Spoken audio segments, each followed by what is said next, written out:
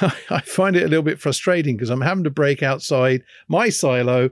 It's taken me away sometimes from doing the things I like doing, which is the in-depth process of filmmaking, the getting into the psychology of the story, and doing things that are quite simple. And as Garvin's discovered, quite often it's something you just throw together very quickly that suddenly has a massive response. In the room, 52 Jokers Wild. My 1984, I was a gothic punk. Now, I was a punk first in the sense of I had my Mohican. I was hanging out in Piccadilly Circus in London. I was charging the tourists, a pound a time to take a photograph. That was entrepreneurial sort of Garvin back in 1984 to 1990. It was fashion was what it was for me. I didn't know that by trying to be individualistic, we were actually turning into clones, because my gang of mates and gang of friends, we were all being different, being the same. And that was the weird thing about it. We were all gothic punks. We were all individuals. We were all expressing our art, our individuality. But as for the tourists, when they looked around, they saw 30 people dressed in black with the same hairdo, looking strange the best of times, thinking they were great. So I wasn't watching. Actually, that was the difference, George. You were watching the films. I was in the films. I made a TV commercial for Marden bars at the time. So bad that they had to change the name to Snickers not 3 or 4 years afterwards. But that was it. I was going, I didn't actually know I could be in films. I didn't even watch films. That's the strange thing about it now. Go 30 years forward, we're building a film production academy. We're building a machine that we can actually produce films, make films, finance films, and we can even star in them as extras. We can do a little bit of that chap that died lately there now. Is it the Marvel series? He's always in his own films in a little bit of a walk-on part. I can't remember his name, but I'll probably get him in the next minute or two. My daughter would kill me for not remembering his name. All these DC, it's not DC Comics, but it's, it doesn't matter. It's back to, I wasn't paying attention. I wasn't reading the books. I read one or two. It's in my later life. I've read more. I've watched more in a sense of I'm sitting lying on the sofa looking at Netflix and I'm watching it 12 hours a day, 7 days a week. I can't help but binge watch movies and films, and the very nature of what we're talking about now, they're usually science fiction. They're a little bit of alternative something, Black Mirror. They're reflecting our interest in the past, being the Douglas Adams of the world and the Dirk Gentlys. So the Hitchhiker's Guides to the Galaxies. So the strange thing is, it's come full circle, except for they're now made the Dunes and this, that, and the other. We can interact with them. We can play the game. We can roll profile. We can actually immerse ourselves in it. We can buy the merchandise. But that is where we're a consumer. I no longer want to be a consumer. Or actually, one of the chaps this morning now, we're talking to another graphic design student, and he mentioned Quentin Tarantino. And the fact that here's somebody that, the name rolls off the tongue. We can name probably 4 or 5, movies that he's made that we all enjoyed. And he used to work in a video shop. He used to eat, drink, and sleep the videos, the C list, the A list, the B list, everything in between. And he took the best of the best and he said, if I was making a movie, this is how I'd make it. These are the simple parts that will grab the attention of any audience based on my understanding of the consumer marketplace of who comes in here and rents what video. And that's what we're doing now. We're going, whatever it is we like ourselves, there is an audience for, because we statistically represent that audience and their likes and dislikes. So there's an audience for everything. There's a way of reaching them. It's Big Brother, all right, but it goes 2 ways. We're being watched, but we can watch too. One of the things that I find fascinating is that in the story of 1984, and I've just found my copy of it, which my son had read and he's given it back to me. In the story of 1984, because another part is insecurity, but one of the things that Winston Smith did was he decided that he would get a diary and he would start to fill it in, which seemed to be an old way of doing things. And again, if we start to think about how that influenced, it took a lot of courage for him to sort of break the mold and go and start writing things and filling it in, all the, this book, putting down his thoughts, because the world didn't want him to think. But in our current day, this is now some sort of 40-odd years, nearly 40 years since I read that book, we're finding that it has to take courage to actually start to write things. And I know that in this last year, we started to do the Artist's Way. And that was to encourage you every day to write 3 pages. So in one sense, there is a replication of that process, because it was 1984 that I actually started to write my first set of journals. And it generated quite a few interesting ideas that I turned into scripts. And we're finding the same things happening now. In the 21st century, we are going through that same process and encouraging the interns to do the same kind of thing. And what we're trying to show them is that quite often the dialogue of this morning was, oh, this might be a silly idea. This is something, maybe this isn't as good as I thought it might have been. And then when they actually sort of mentioned some of their ideas, you went, actually, wow, there's a lot of mileage in that we could develop. Again, Rebecca had mentioned insecurities and how she was feeling somewhat insecure. And we were kind of going, yeah, we were feeling insecure because we've done what seems to be crazy stuff, because we've actually made a choice that we're not going to follow the mold, a bit like Winston Smith. We're not following the mold. We're not doing what we're told. We're actually going to break out the mold. We're going to break out the silo and make sure that we rip into the new world and start a new beginning, because that was something else, a new chapter, and that we would try and take control of the way that we would move that journey forward. I'm not saying we're going to be in control, but just be open to the possibilities of how we could move forward and what we could actually do, which is why this new chapter for us was working with some youngsters and seeing how they could get involved and pass on some of our knowledge, share some of the knowledge that we have to help them develop their career and build their confidence. Now, another guy that we have is Dylan Hogan, and he had actually mentioned, talk about your own story and your background. We've actually been doing that. We've been sharing some of those ideas of what our journey to this point actually is. And he then mentioned about modern social media and how does it affect you? Well, from my perspective, I find it a little bit frustrating because I'm having to break outside my silo. It's taken me away sometimes from doing the things I like doing, which is the in-depth process of filmmaking, the getting into the psychology of the story, and doing things that are quite simple. And as Garvin's discovered, quite often it's something you just throw together very quickly that suddenly has a massive response.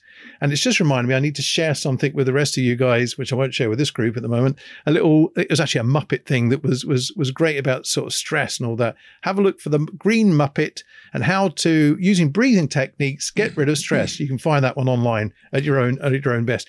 But social media, You're really getting into that now, Garvin. I think you're no, really, I don't want yes, it. There's a difference between really getting into it in the sense of you're now addicted to it. I mean, I'm trying to get my daughters off of it, my son off of it, because all we're doing is holding devices. Walk into the kitchen, we're bringing it into the bathroom. It's everywhere you go. It's your left arm. It's attached to the hip. You can't go anywhere without your phone, because your phone is no longer a phone. It's your window onto the universe, the world. You've got 50 different streams of information coming in, from WhatsApps to Snaps to TikToks to tweets it keeps on going. There's an endless. I remember back in the good old days of the couple of TV stations where I used to give out about the TV commercials, and how many there was.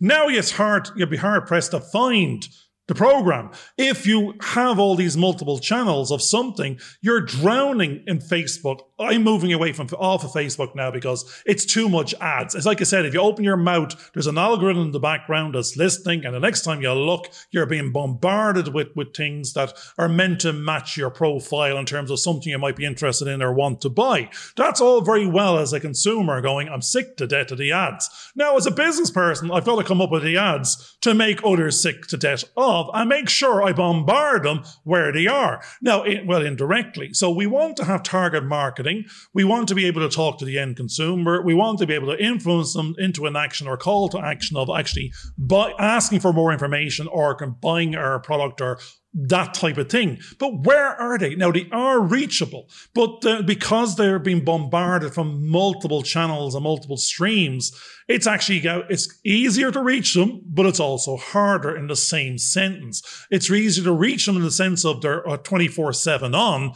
but to get through the clutter, you've got to be able to make a difference. You've got to stand out. You need to be generating content. You need to be generating audio and visual. It needs to be meaningful, and it needs to be consumable in 15 seconds, 30 seconds, 45 and 3 minutes for Facebook. It has to be entertaining. It has to be a worm. You want it to go viral. That's what you need it to be. And that's what we're trying to create without knowing how to do it or how to and to do it on a consistent basis. So we found our process, and we are able to generate on a regular basis our earworms. And that's what we're doing. Now, it's going to start. There are going to get more. There are going to be bigger worms shortly. There are going to be different flavors shortly. They're going to be like those little fly ones on the end, whereby they're dressed up in their dancing suits and they attract a certain somebody and they frighten away the others, because it's not going to be for the faint-hearted. It's not going to be for the shy and insecure. It's not going to be for those that are complaining about the price. It's going to make sense to those that get it.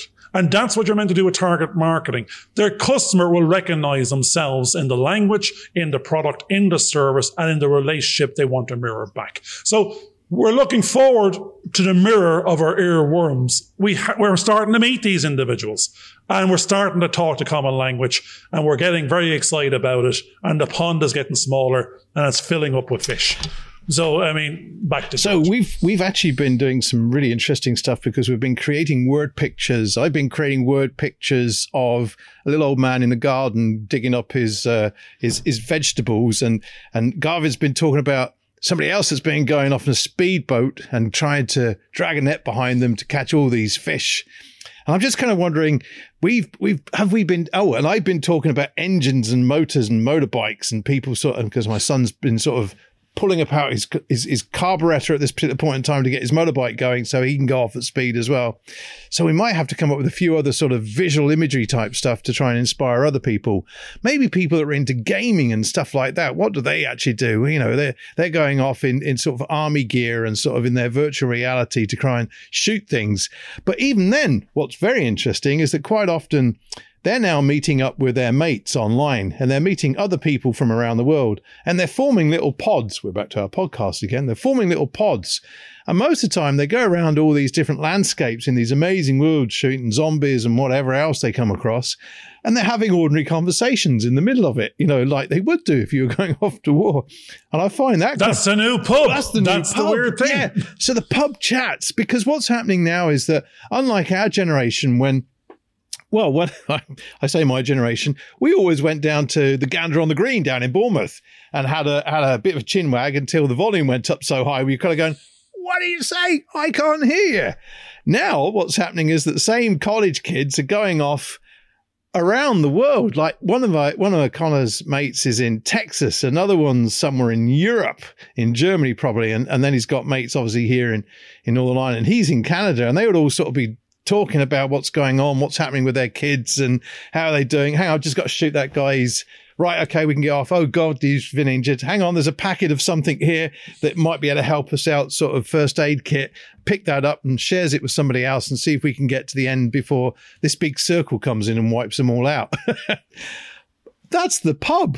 The virtual pub is now inside. Oh, no, it's not only the pub. It's also the corporate team building exercises. It's actually, as you said, you're coordinating and reaching out and working with your workmates and or friends. You're creating relationships. So it can be on a leisure sort of basis, or it can actually be on a work basis across the planet in real time, in Zoom meetings and or gaming. And sometimes they go off into the virtual life, wherever it's called, and they go, look, we're in here. We've got to get through this. We're bonding. We're getting to know each other. We're getting a bit of skill, a bit of play, and that's breaking down the barriers. And we're creating the relationship. We're warming to each other, and we know a bit of our strengths and our weaknesses. But we know there's also work. Now we're going. This is a bunch of the bosses on a team build, or a bunch of the next range down on a team build, or if it's just a smaller organization, this is the whole team, and they're anywhere on the planet. It doesn't matter where they are because they're coding, they're zooming in and out. They don't need in the main to be physically there. They just need to be able to access the cloud and the tech. Unless they're building widgets, it doesn't matter. So we are in Northern Ireland, Southern Ireland now. We've a number of new interns going to be working with us shortly, and they will be in Dublin and across the country. But I mean, what we'll be working on is still in this virtual realm of creating content, packaging it, doing brainstorming and ideation in a virtual space or on Skype or Zoom or something else, just talking with and to and at each other and suggesting ideas and shooting them down and ripping them apart and putting them back together again. It's to be talking about something of interest, to be planning. Before we started this conversation today, we're saying we're at a natural end of something. We've got the confidence now because we're on the push. We're pushing forward to the next level of commitment. And we know there's hard work there and there's a mountain of work, but it's not putting us off. We're finding this language of critical pat. We need this to be done based on resource and time and effort and budget. It has to be done. It'll speed up and slow down according to what's available. But there's a natural flow to it. And that's what we were discussing again today is let's go critical pat. An awful lot of this is contingent on one or two pieces being done in a certain order. We know what they are now. We're focusing our effort for the next 2 or 3 months on that. We know if we achieve that, and that will take a good chunk of work and pain because we've nearly avoided it because there's a bunch of pain points in it because we'd rather someone else deal with the pain or pay for the pain or we want someone else to take it away for us. But at the same time, we've identified the pain and we know what the pain actually is. It's the real deal. We were talking about being childlike at one point. I remember as a youngster when I worked on a number of projects, well, actually, even my own feature film, Fiddler's Walk, what was powerful about that was that all of a sudden, the people that were all there who didn't think they were experts suddenly realized that they had got experience and could contribute. And because the relationships that were developed allowed each and every one to feel that they could contribute and offer something, and each person was given respect for what they knew. They weren't told they have to fit into a certain place. They actually found that their creative energies were inspired and they were able to generate stuff and come up with ideas. And it didn't matter whether or not those ideas, I don't say rejected, but as you talk things through, they mold, they twist, they turn, and then you come up with a consensus as a group to say, yeah, actually, this is the way forward. Let's go that way. Those were good ideas, but they don't quite necessarily work, but they might do the next time round. So there was a kind of relationship in the team, similar to the games that I said my kids were playing, that allowed them to collaborate, enjoy the process, enjoy the moment. And I think that's the important thing. If we can get to a point where we can enjoy the moment and know that what we're doing is building something that will be appreciated elsewhere, and that that time hasn't been wasted, I think that's what most of the people that I know will want to come on the course that we're developing will actually want to do. We've already seen in the last few years people feeling that they were working towards something, they hadn't quite achieved what they wanted, and they couldn't quite get their finger on it, what it was. They just felt they were in a kind of humdrum experience of doing something just to churn it out as quickly as possible, and they didn't feel as though maybe they were appreciated. And I know that on the projects that we've developed in the past and what we're about to do, the reason why it's going to work and the reason why people, they're actually hungry for it. They really are looking for something that will allow them to feel appreciated. And by putting these energies into what we're doing, they will get that out of it. So the value, so that if they did die the day after they finished the course, they will have felt that they've actually accomplished something and it was all well worthwhile. And I think that's part of, it's actually part of that kind of human condition. It's not, we want to feel valued.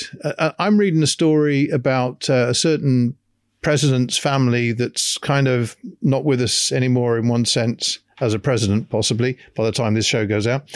And basically what you suddenly realize with all the characters in that particular story was they all wanted to feel as though they were worth something. They were appreciated. Even the one of the characters that went off and became Mr. Big, it was a defense mechanism that they were putting together because they didn't necessarily feel that they were appreciated, and they were trying to find ways to be accepted within the group that they were working. And I think that's what most people are looking for, ways to be accepted within a grouping so that they can achieve what they feel that they want to achieve.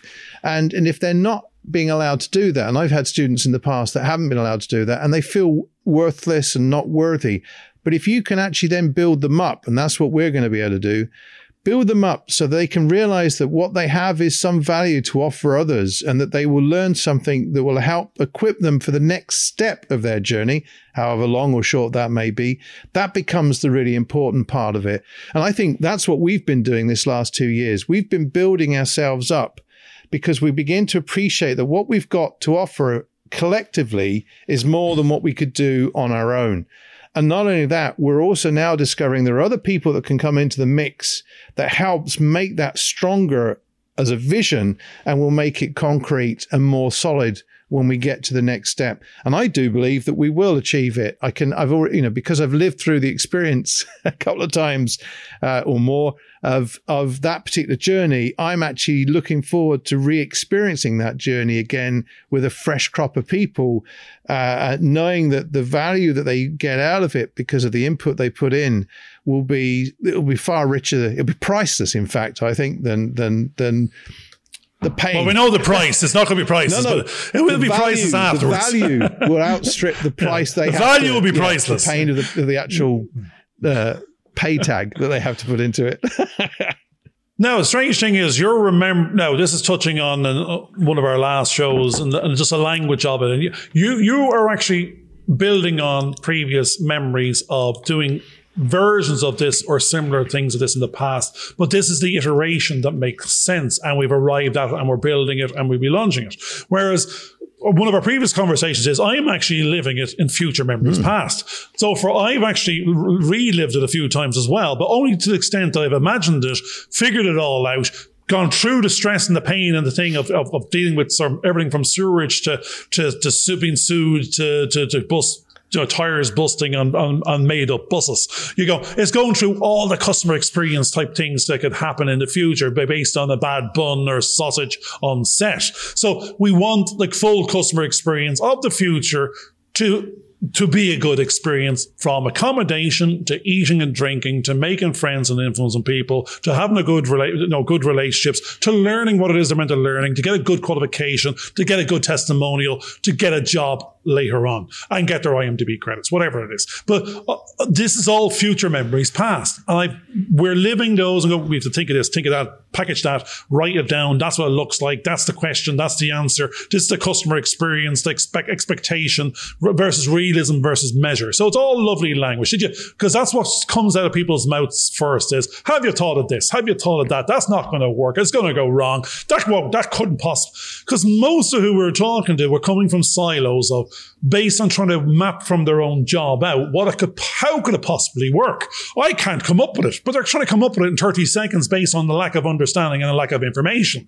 And we've been doing this for 2 years. We've come up with every question you can come up with. We've come up with that by 10x, by 100x, and ones you wouldn't even contemplate, because that's where we're saying do we believe this story? Yet we come up with variants of the story. We can see so many places it can work and maybe work better. We see if we can deliver variant 1, by God, we're on variant 5 within a couple of months, because if one works, it's a critical path to the next. And it can grow, it can clone, it can template, it can transfer. You go, hold on a second, we're 400 staff in now in a sentence. But it's not, yes, if it works, it works.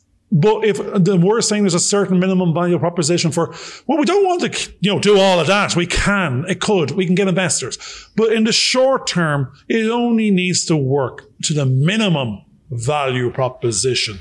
It needs to work for us. It needs to work for our customers, our friends, our relationship suppliers and customer, and our employees. We don't need it to work any more than that, because that's someone with a hunger to grow exponentially, to be an employer of 400 people. And we might just blow up and stress out and get anxiety, and we're now worrying about this empire. Now, we might get there. It might happen. It won't happen unless the same critical path happens. So we're back to the critical path of it needs to work at the minimum value proposition. I think what's actually quite fascinating, as you were talking there, going through it, I was actually getting images in my head of people solving problems on set with cameras and with actors and trying to work with the actors. And although we're doing cycles, which in their normal sense would be almost look as though it's a repetitive thing that's going on, that's the same time blocks, the same whatever, each of those time blocks will have a unique situation within it, because nothing will ever be the same. So what you do today is not going to be the same as what you do tomorrow. It won't be the same as what you did yesterday. You'll encounter different problems. You may have the same actors during the period that you're working with, but they'll be encountering different scenes, different emotions, different lighting, different camera setups, even though you're using the same gear. So you're now becoming so familiar with the techniques that by the time you've gone through the first cycle, it should be kind of second nature. But then you've got opportunities to demonstrate, and the creativity will then come in. We're still limited by the time constraints, but because people will get used to that and they'll speed up their processes, they'll start to use things imaginatively, like a canvas, which is still the same little sort of rectangle, and it's still limited on the space. But they'll become more and more creative with how they use that space to actually let their voices out and show people what they're actually doing. And at the end of the day, that's what it's going to be. It's going to be a record of what they're capable of doing and how they can express themselves as filmmakers within the constraints that filmmaking actually does. Because even though it's a kind of art form, it's a craft form, it is a business, it is an industry, and industries work like engines. And you have, as long as you've achieved the job that's required of that day, then technically you can move on. But there will be a little bit of buffer to allow people to try different ideas. But the key thing is to make sure that the film is made, it looks good, it's successful in its execution, that it could win awards here, there, and everywhere. That's what we want to do. We want to take things to the next level. But we're going through a kind of process, I think, at the moment where there is the hardship that the pain that we have to go through before we get the gain, I think Garvin would have mentioned before. But we're going through that. We're going through the paperwork. We're going through the administration. We're doing these films in the meantime because we want to keep a consistency of our presence being there, even though it may seem as though we haven't got an audience at the moment. We do have an audience in one area, and we're now starting to see how we can drive that audience into another area that we want to start to build up the viewing and use that as a way of demonstrating that we can build up an audience. I think that's quite important.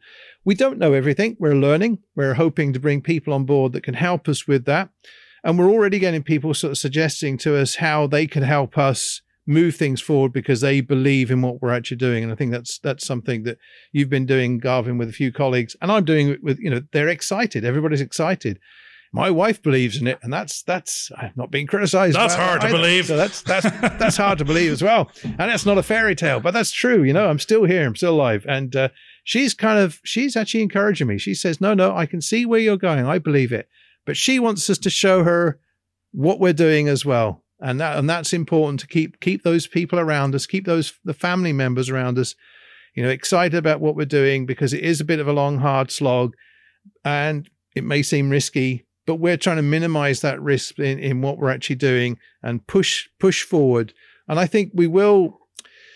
There's a lot of filmmakers out there that aspire to do what we're actually about to allow them to achieve as creative people, to express themselves through the art of filmmaking.